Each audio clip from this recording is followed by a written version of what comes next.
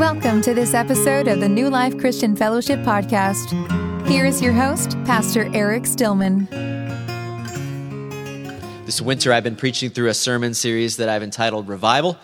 And this series basically came out of a conviction that started way back in the beginning of 2021, where God was truly working on my heart for prayer and revival and just showing me the gap between what He had available for me and for our church and where I and we currently were, right?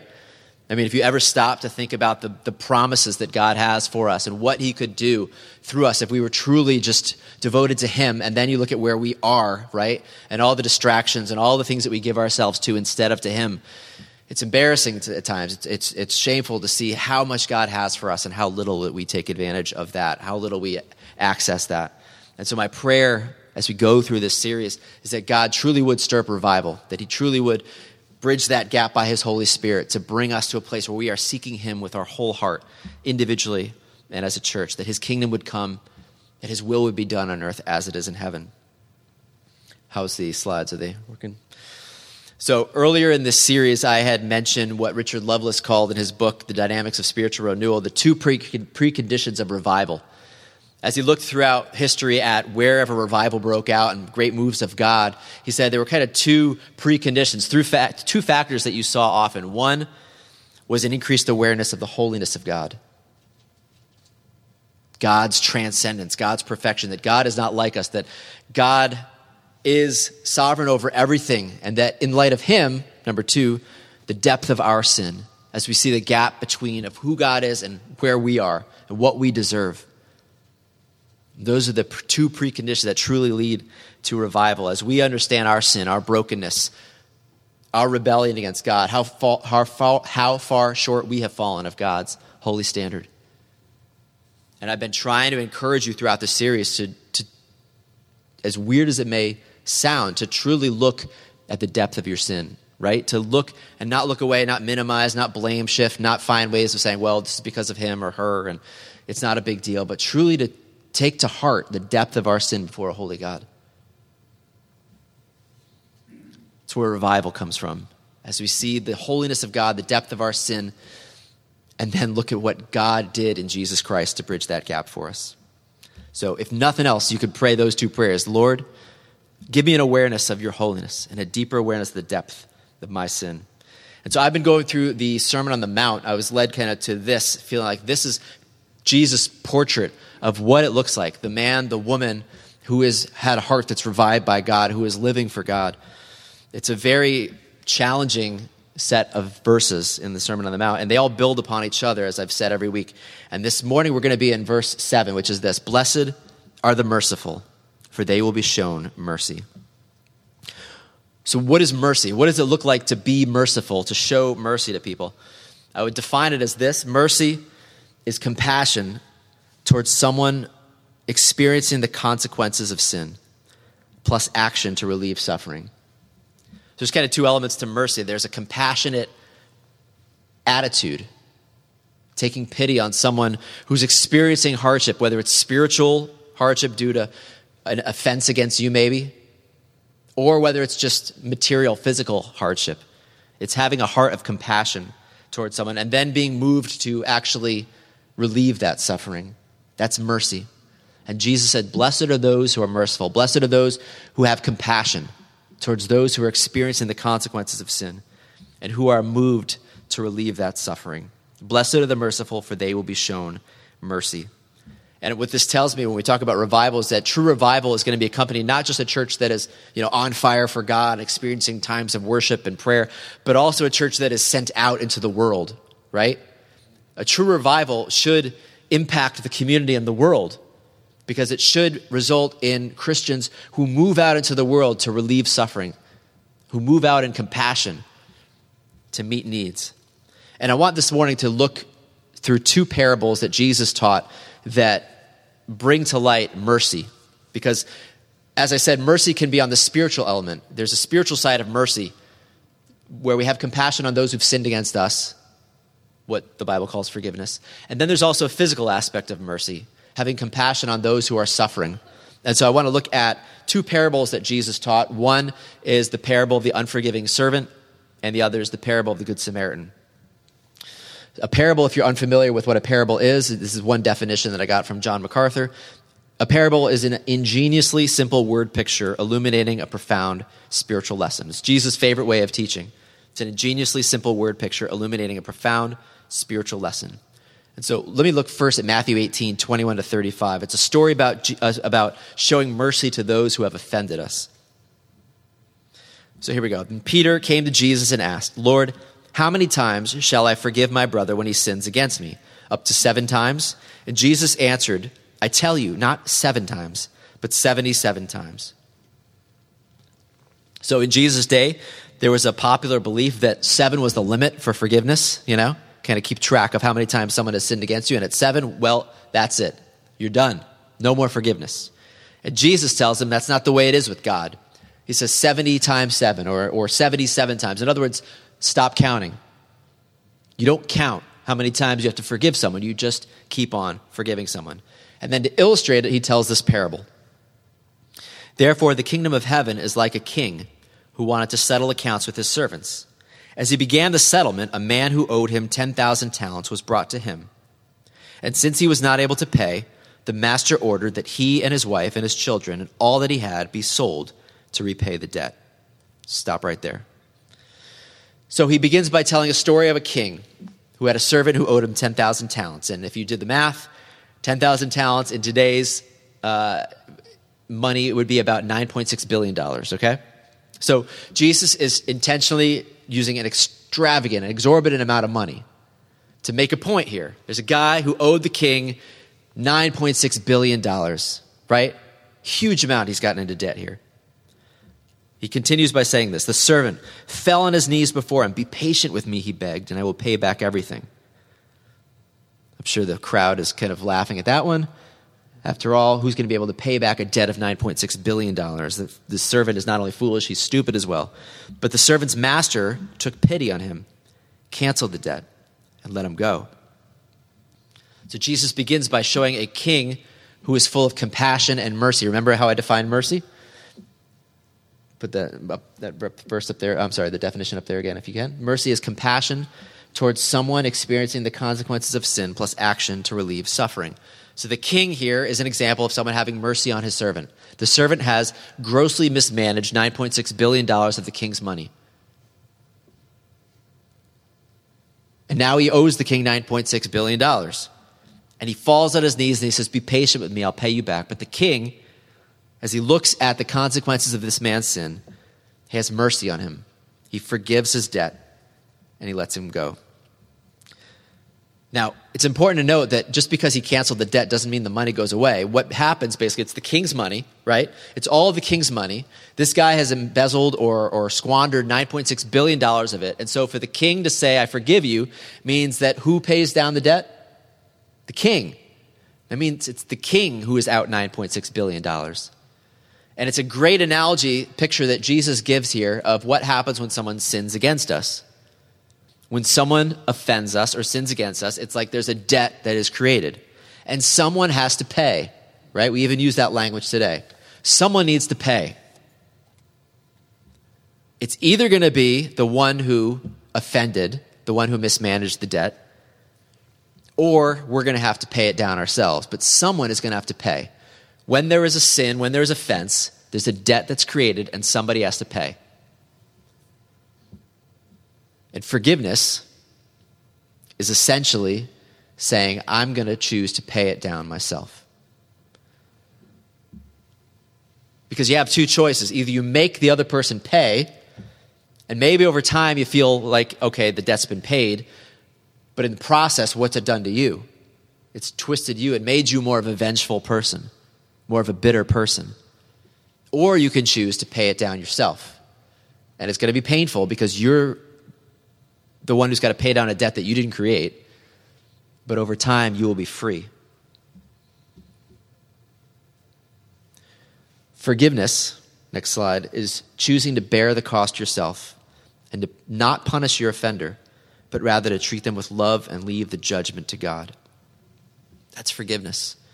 A debt's been created, and instead of making them pay by slandering them, by yelling at them, by injuring them, by destroying their reputation, by ignoring them. I'm going to choose to pay down the debt myself and leave the judgment to God. Ken Sande, in his book, The Peacemaker, he shared what he called the 4 promises of forgiveness, which are these. I will not dwell on this incident. In other words, I'm not going to keep rehashing the past and bringing it up. I'm not going to bring up this incident and use it against you. Like 1 Corinthians 13:5, where Paul says, love keeps no record of wrongs. I will not talk to others about this incident. I'm not going to keep telling everyone about this to destroy your reputation. And I will not let this incident stand between us or hinder our personal relationship. I'm going to pray for you. I'm going to treat you with kindness. These are 4 promises of forgiveness. And again, it's paying down the debt yourself, and it feels like death to do it, but in the end it leads to rebirth, to resurrection. That's forgiveness. That's mercy. Choosing to pay down the debt yourself. Now, again, let me just clarify from Ken Sande's book what forgiveness is not. Forgiveness is not condoning what someone has done, right? Forgiveness is not saying, hey, it's okay. It's saying what you did is not okay, but I'm choosing to forgive you and not hold it against you. Forgiveness is not forgetting. Sometimes you need to remember so that you don't let it happen again. Forgiveness does not mean that you don't confront sin, because the end goal is restoration of the person, reconciliation. And sometimes you need to confront someone when they sin against you, not just treat it like it's no big deal. Forgiveness does not mean that there are no consequences. Sometimes you can forgive someone, but maybe they still need to go to jail for what they have done. Maybe they still need to face consequences for their actions. Forgiveness is not the same as reconciliation. If someone's offended against you, it doesn't mean you need to get back together with them just because you forgive them. It doesn't mean that you need to get back into a business with a business partner because they've, done something against you. It's not the same as reconciliation.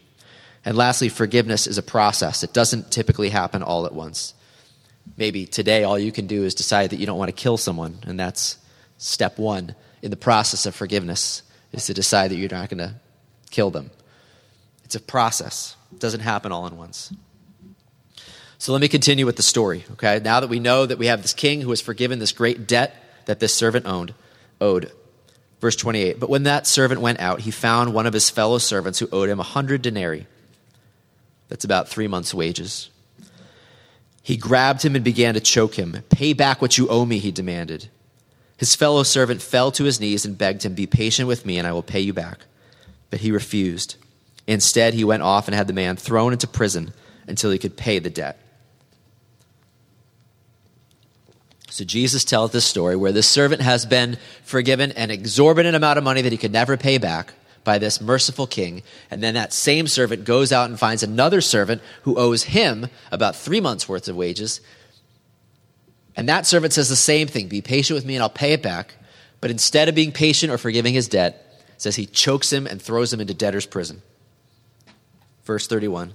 When the other servants saw what had happened, they were greatly distressed, and they went and told their master everything that had happened. And then the master called the servant in. You wicked servant, he said, I canceled all that debt of yours because you begged me to. Shouldn't you have had mercy on your fellow servant, just as I had on you? In anger, his master turned him over to the jailers to be tortured until he should pay back all he owed. This is how my heavenly Father will treat each of you unless you forgive your brother from your heart. Strong words at the end there. Jesus uses this. Remember, this began with Peter asking, how often should I forgive my brother when he sins against me? And Jesus says, you don't count. You keep forgiving. Why? Because you need to take into account the debt that you've been forgiven by God. And you need to put into perspective the offense that someone else has done to you against how you have treated a holy God. And it's as if Jesus is saying, if you truly understood the depth of your sin,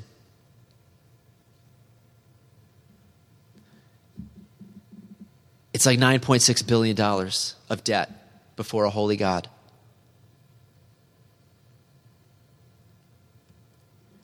And he has forgiven you again and again and again. His mercy is new every morning. His grace is unending.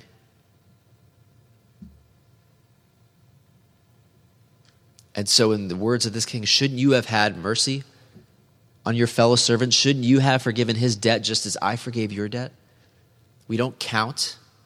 We don't hold it against people because we know what we've been forgiven by God. We know the debt that's been erased by his death for us.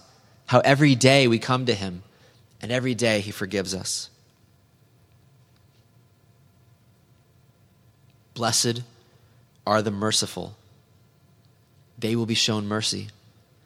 Blessed are those who, when they see the consequences of sin in other people, do not punish them, do not destroy them, but are moved with compassion and pity to relieve their suffering, because they know that they serve a God who is moved with compassion and mercy to forgive them, to relieve their suffering. Romans 5, 6 through 10. Paul said this, "You see, at just the right time, when we were still powerless, Christ died for the ungodly. Very rarely will anyone die for a righteous man, though for a good man someone might possibly dare to die. But God demonstrates his own love for us in this: while we were still sinners, Christ died for us. Since we have now been justified by his blood, how much more shall we be saved from God's wrath through him? For if when we were God's enemies, we were reconciled to him through the death of his Son, how much more, having been reconciled, shall we be saved through his life?" So that's how God demonstrates his love. When we were sinners, when we were ungodly, when we were enemies of God, that is when he died for us. That is when he showed us mercy. And so when we find ourselves in positions where there are others who are ungodly towards us, who are enemies, who have sinned against us, it gives us the opportunity to extend mercy the way that God has shown mercy to us. The gospel, the good news, is that while we were still sinners, Christ died for us. When we were at our worst, Jesus loved us so much that he gave his life for us. That's the mercy of God, never treating us as our sins deserved. And we have been freed now. And the more you understand this, the more that you will be a person who is merciful towards others, who is compassionate towards others, even when they sin against you, that you'll be able to see them with eyes of compassion like Jesus on the cross. Father, forgive them. They don't know what they're doing. They don't know what they're doing. They don't know what they've done.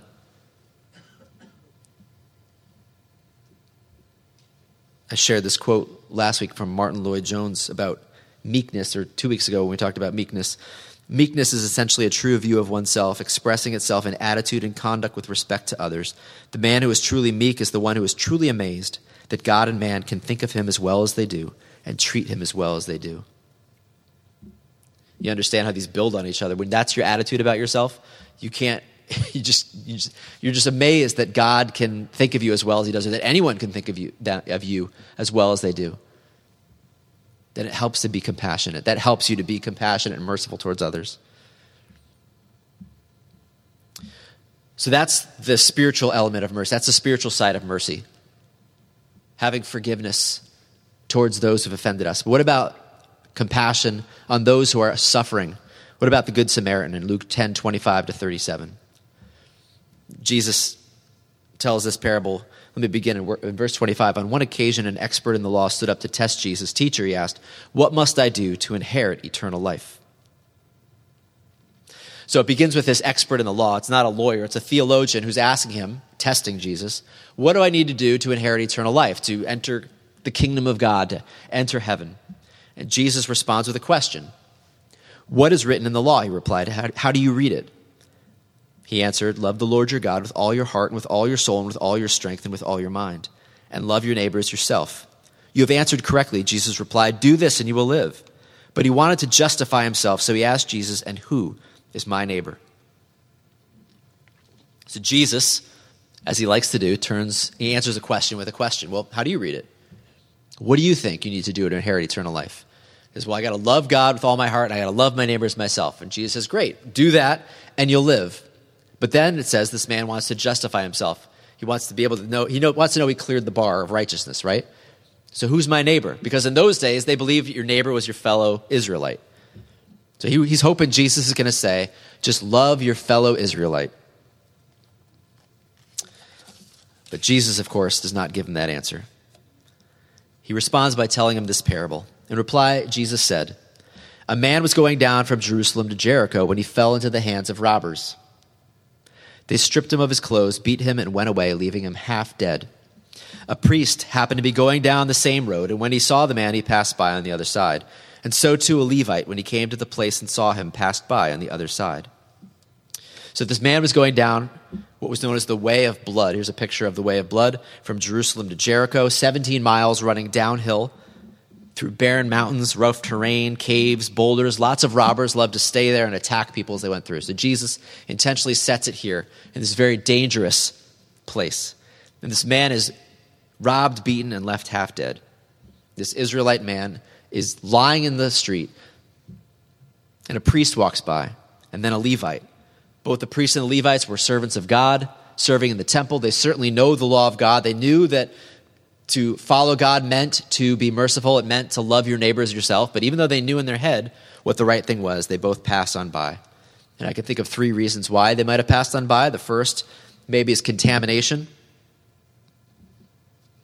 Maybe they believed that the man was dead, and if they came in contact with a dead body, they'd have to turn around and go back to Jerusalem to be cleansed. So they didn't want to touch this man. Maybe it was just safety. Maybe they thought it was a trap. If I stop and help this person, the robbers who got him are going to get me too. Or maybe it was just entanglement. You know what? It's just too complicated. I don't want to get involved. And so whatever the reason was, they walk on by. And then Jesus continues and says this in verse 33. But a Samaritan, as he traveled, came where the man was. And when he saw him, he took pity on him. He went to him and he bandaged his wounds, pouring on oil and wine. And then he put the man on his own donkey, took him to an inn, and took care of him.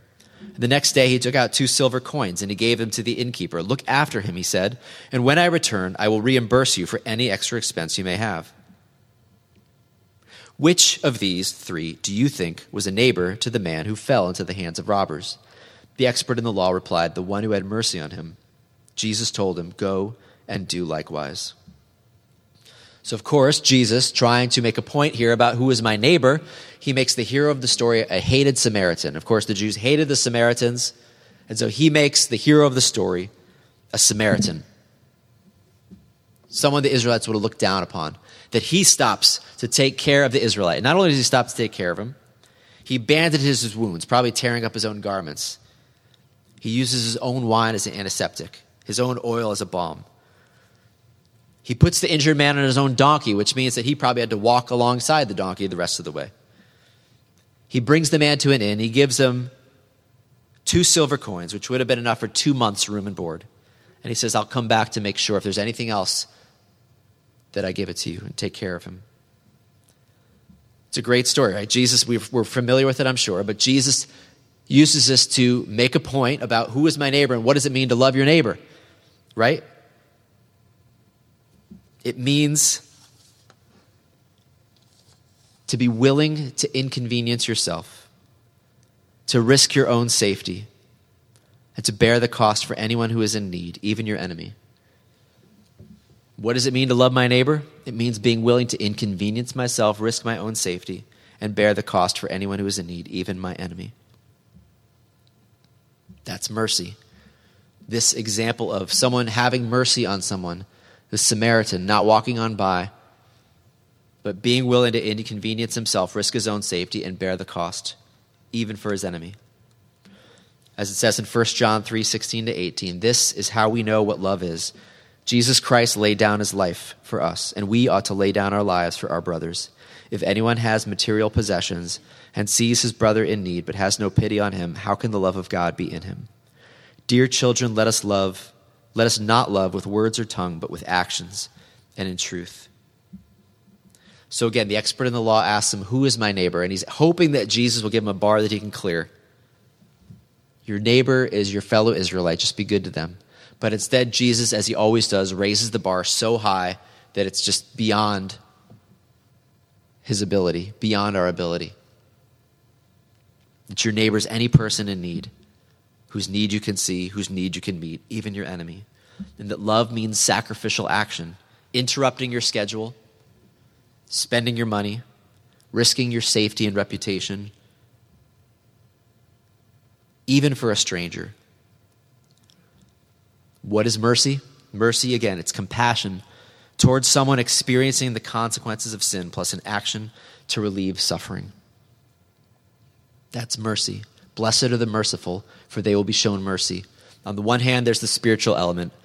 It means those who have sinned against us being willing to forgive them as we've been forgiven. On the other hand, it's also the physical element, being willing to meet the needs of those who are suffering. One of the main reasons that Christianity grew from this tiny sect in the Roman Empire to something that became the largest religion in the world was exactly this, the mercy of Christians. Julian, the last pagan Roman emperor, he said this as he was irritated by the spread of Christianity. He said, Do we not observe how the benevolence of Christians to strangers has done the most to advance their cause? It is disgraceful that the Christians support not only their poor, but ours as well, while everyone is able to see that our own lack aid from us. When we talk about revival, we're not just talking about like getting hyped, right? We're not just talking about like, yeah, I'm so excited, right? I'm excited for Christ. That's not what we're talking about when we talk about revival. There is going to be an element of emotional just passion and hunger and thirst for righteousness, for God. But it's also a transformed heart that lends itself to a church that is actively merciful. This was revival in the midst of a Roman Empire that was bent on destroying Christians. You think you have it bad today. It's nothing compared to when Christians were burned at the stake and fed to the lions. And Christianity grew and spread under that kind of persecution. And one of the main reasons was the mercy that they showed, their heart for mercy and compassion towards those who were in need. That they were not apathetic, they did not just walk on by, but they were willing to sacrifice and serve and give to meet needs. That's the kind of revival that doesn't come easily. It comes with sacrifice. But that's what we're called to. Blessed are the merciful, for they will be shown mercy. And I know that if you're anything like me, you struggle with this very much. Right? Most of us are not by nature merciful people, compassionate people. Many of us by nature are more self-centered, and we want to preserve what we have and save what we have for ourselves, our own time, our own money, our own reputation, all of it. We want to protect it at all costs. And often we, in our pride and arrogance, can look down on those who are suffering. Instead of having hearts of compassion and mercy, we can look down on others, thinking that it's their fault that they're in the position they're in. This is why, as I've said from the beginning, all the Beatitudes build on each other, and it begins with poverty of spirit. If you are like me in that way, that self-centered way, go back again to the beginning. Blessed are the poor in spirit. Those who realize that they are spiritually bankrupt before God and that everything good in their lives is an undeserved gift from God, that you would not even be able to breathe apart from God's grace and power in your life. Everything that is good in your life is a gift from God. The fact that I can stand up here and speak and formulate thoughts and have health, have a family, have a home, any of that, it is not deserved. It is not something I earned. It is a gift from God. And so for me to look down on anyone else shows that I've completely forgotten that I am poor in spirit. I am spiritually bankrupt before God, and that everything that is good in my life is an undeserved gift of God's grace. Blessed are the poor in spirit. Blessed are those who mourn, who recognize that their sin has had a terrible impact on their lives, the lives of others, and even caused the Son of God, the innocent Son of God, to have to die. Blessed are those who mourn, who look their sin full in the face and recognize the damage that it has done. Blessed are the meek, those who, in light of their sin and what they've done, bend their neck, bend the knee to God, submit themselves to Him because He knows better than we do, and are humble towards each other and gentle towards each other. Blessed are those who hunger and thirst for righteousness, who see the gap between where they are and where God is, the promises He has, and what we've taken advantage of, and hunger and thirst for more of God in their lives, to know Him more, to be more like Him, to bring him more honor and glory, to reflect him more. Blessed are the merciful. They will be shown mercy. Blessed are those who know how merciful God has been to them.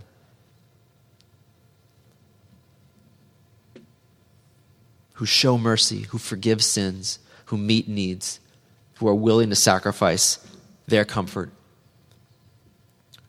for the good of others. Let's pray. Lord, we confess to you that we are not always merciful and compassionate. That when people offend us, we want vengeance. We want to hurt them. We want to injure them. And when we see needs, when we see people suffering, we are not always moved with compassion, but we walk on by like the Levite and like the priest.